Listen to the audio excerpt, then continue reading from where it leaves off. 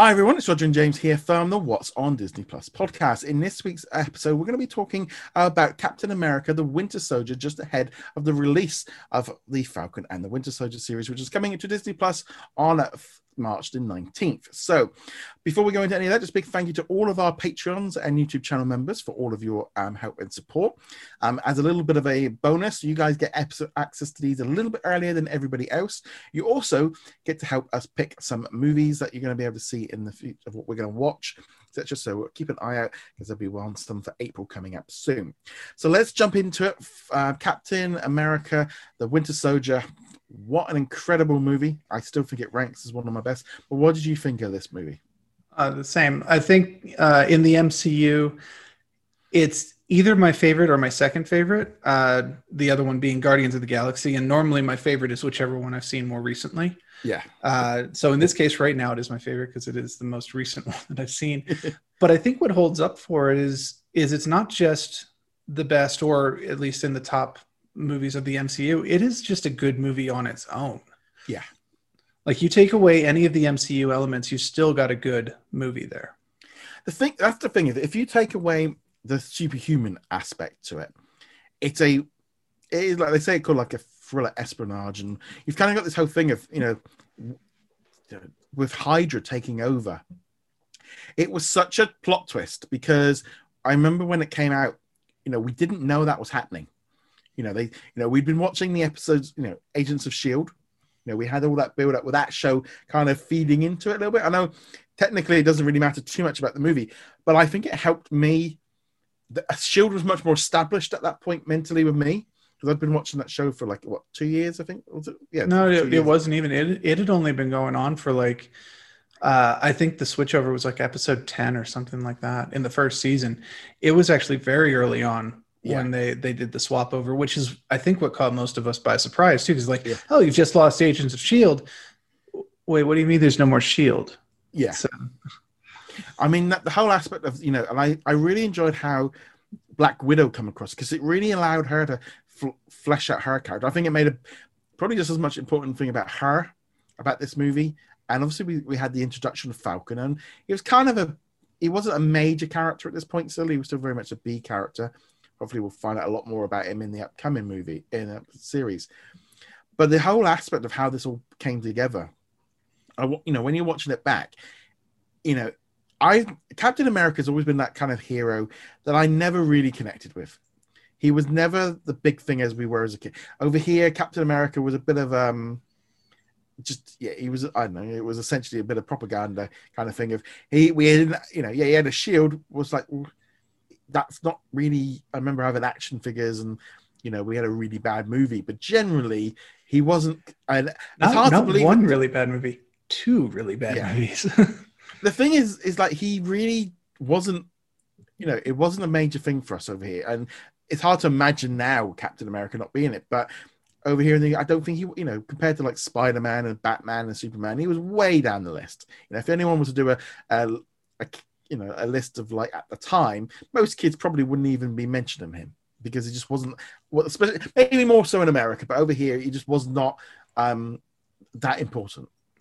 Yeah, and in fact, Captain America: The First Avenger, so the first Cap movie, was the first and thus far only Marvel movie that I had not seen in theaters. During its initial run. I saw a double feature with the Winter Soldier and First Avenger when Winter Soldier came out. But I was like, I don't care about Cap. I mean, most people like the idea of Cap, the propaganda image you're talking about, the flag waving and punching Hitler in the face and so on. I can't really talk too much with this massive shield behind. I know you've got a bit of a shield. I paid some money at a con to hold the actual prop shield that they used, and that was pretty cool. But yeah, I didn't care about Captain America at all. And then you get this movie and also the comics that it's based on. Yeah. And you're like, wow, this is actually really cool. And they found an angle on the character that makes him interesting. To this day, the only Captain America comics that I have liked at all are the Winter Soldier arc and then the 2 or 3 arcs that followed it by Ed Brubaker. Fantastic writing. If you enjoyed the movie, and I hope you did, check out those comics too, because they're really, really good and you don't need too much prior knowledge to enjoy them.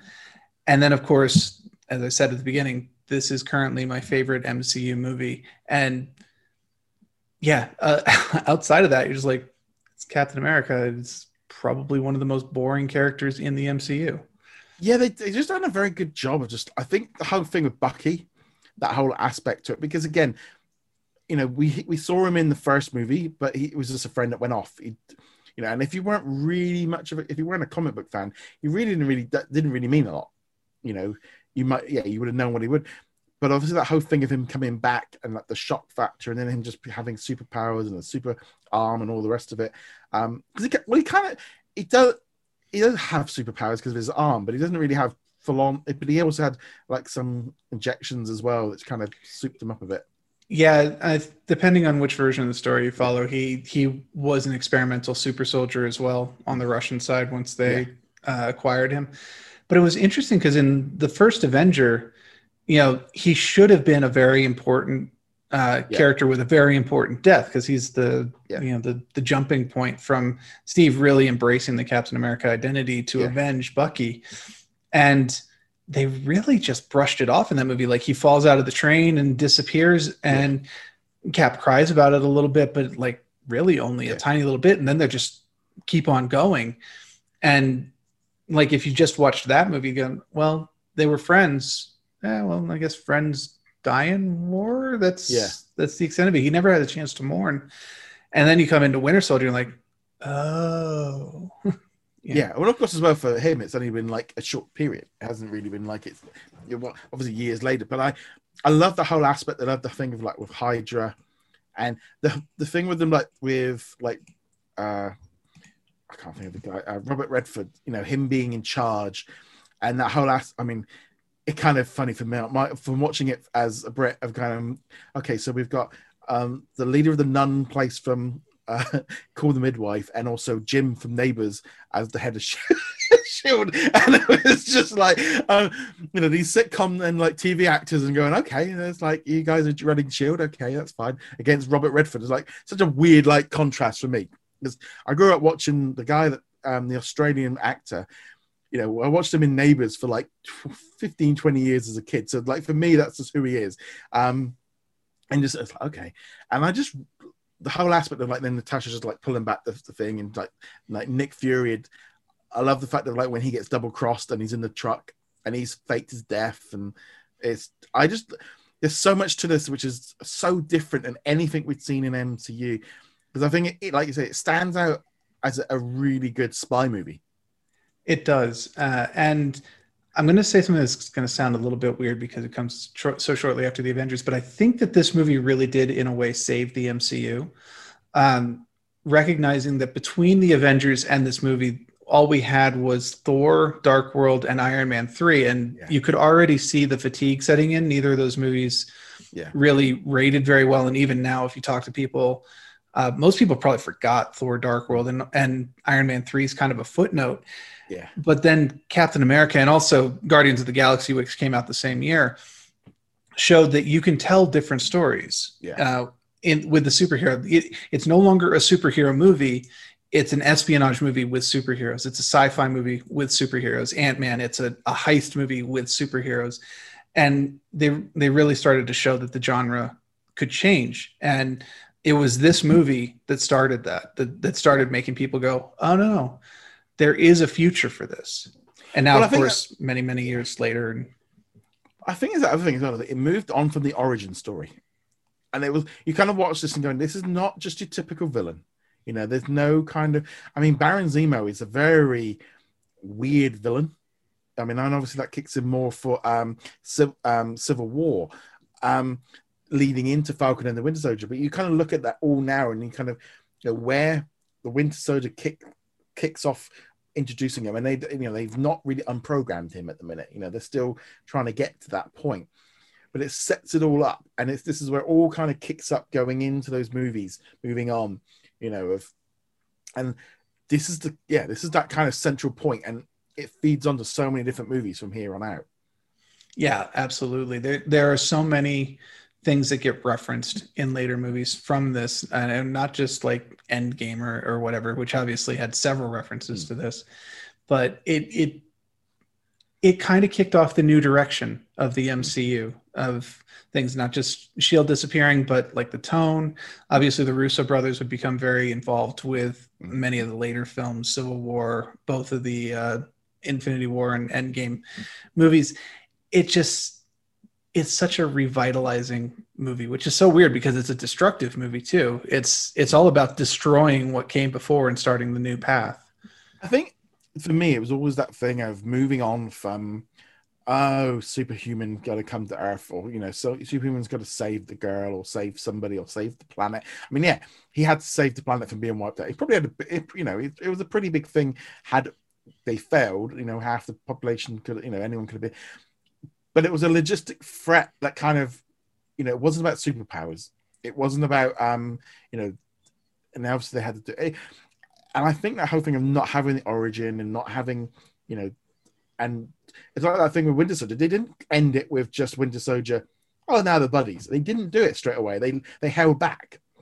I mean, they still haven't even really done they're buddies. They kind of hinted if things had happened differently, they could have gone on and returned to like that really good friend role that they had at the beginning of First Avenger. But I mean, Civil War, they're still at odds through the majority of the movie. Ends with a pretty big fight. They're on the same side at the end, but that friendship is not where it was. And then obviously they never get a chance to really properly repair it. No, and I think that's where I'm looking forward with the Falcon and the Winter Soldier series of exploring the Winter Soldier a lot more, because I think we'll get more into him, more into who, because obviously he's completely messed up with, but so much has happened in that time. He's a guy at a time. He's been, he hasn't aged at all. But we also haven't really gotten much of his story past what we get in this and a bit in Civil War. Like he shows up in Infinity War and he shows up in Endgame, but they're not his story. No.